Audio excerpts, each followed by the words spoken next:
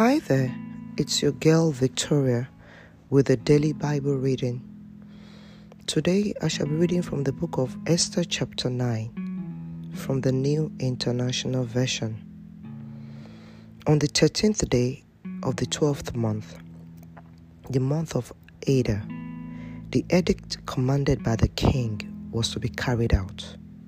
On this day, the enemies of the Jews had hoped to overcome them. But now, the tables were turned, and the Jews got the upper hand over those who hated them. The Jews assembled in their cities in all the provinces of King Xerxes to attack those determined to destroy them. No one could stand against them, because the people of all the other nationalities were afraid of them. And all the nobles of the provinces, the satraps, the governors, and the king's administrators helped the king, Jews, because fear of Mordecai had seized them. Mordecai was prominent in the palace. His reputation spread throughout the provinces, and he became more and more powerful. The Jews struck down all their enemies with the sword, killing and destroying them, and they did what they pleased to those who hated them. In the citadel of Susa, the Jews killed and destroyed 500 men.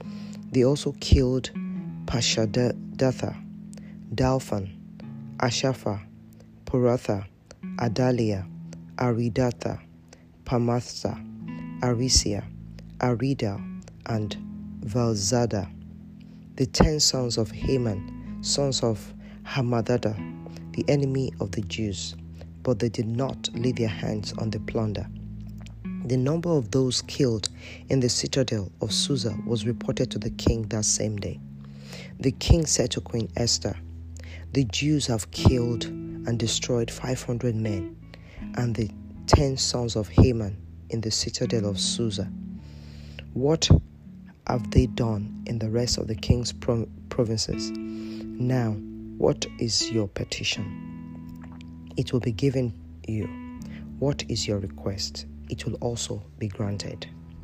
If it pleases the king, Esther answered, "Give the Jews in Susa permission to carry out this day edict tomorrow also, and let Haman's 10 sons be impaled on the poles." So the king commanded that this be done. An edict was issued in Susa, and they impaled the 10 sons of Haman. The Jews in Susa came together on the 14th day of the month of Adar, and they put to death in Susa 300 men, but they did not lay their hands on the plunder. Meanwhile, the remainder of the Jews who were in the king's provinces also assembled to protect themselves, to get relief from their enemies. They killed 75,000 of them, but did not lay their hands on the plunder. This happened on the 13th day of the month of Adar, and on the 14th day they rested and made it a day of feasting and joy. The Jews in Susa, however, had assembled on the 13th and 14th, and then on the 15th they rested and made a day of feasting and joy. That is why rural Jews, those living in the villages, observed the 14th of the month of Adar as a day of joy and feasting, a day for giving presents to each other. Mordecai recorded these events, and he sent letters to all the Jews throughout the provinces of King Xerxes, near and near, far, to have them celebrate annually the 14th and 15th days of the month of Adar as a time when the Jews got relief from their enemies, and as a month when the sorrow was turned into joy and their mourning into a day of celebration.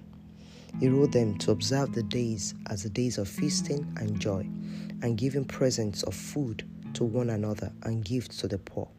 So the Jews agreed to continue the celebration they had begun, doing what Mordecai had written to them. For Haman, son of Hammedatha, the Agagite, and the enemy of all the Jews, had plotted against the Jews to destroy them, and had cast the paw, that is, the lot, for their ruin and destruction. But when a plot came to the king's attention, he issued written orders that the evil scheme Haman had devised against the Jews should come back onto his own head, and that he and his sons be impaled on poles. Therefore these days were called Purim, from the word pour. Because of everything written in this letter, and because of what they had seen and what had happened to them, the Jews took it on themselves to establish the custom that they had, and their descendants and all who joined them should without fail observe these 2 days every year, in the way prescribed and at the time appointed. These days should be remembered and observed in every generation by every family, and in every province and in every city. And these days of Purim should never fail to be celebrated by the Jews, nor should the memory of these days die out among their descendants. So Queen Esther, daughter of Abihail, along with Mordecai the Jew, wrote with full authority to confirm this second letter concerning Purim. And Mordecai sent letters to all the Jews in the 127 provinces of Xerxes' kingdom, words of goodwill and assurance, to establish these days of Purim at their designated times, as Mordecai the Jew and Queen Esther had decreed for them, and as they had established for themselves and their descendants in regard to their times of fasting and lamentation. Esther's decree confirmed these regulations about Purim, and it was written down in the records.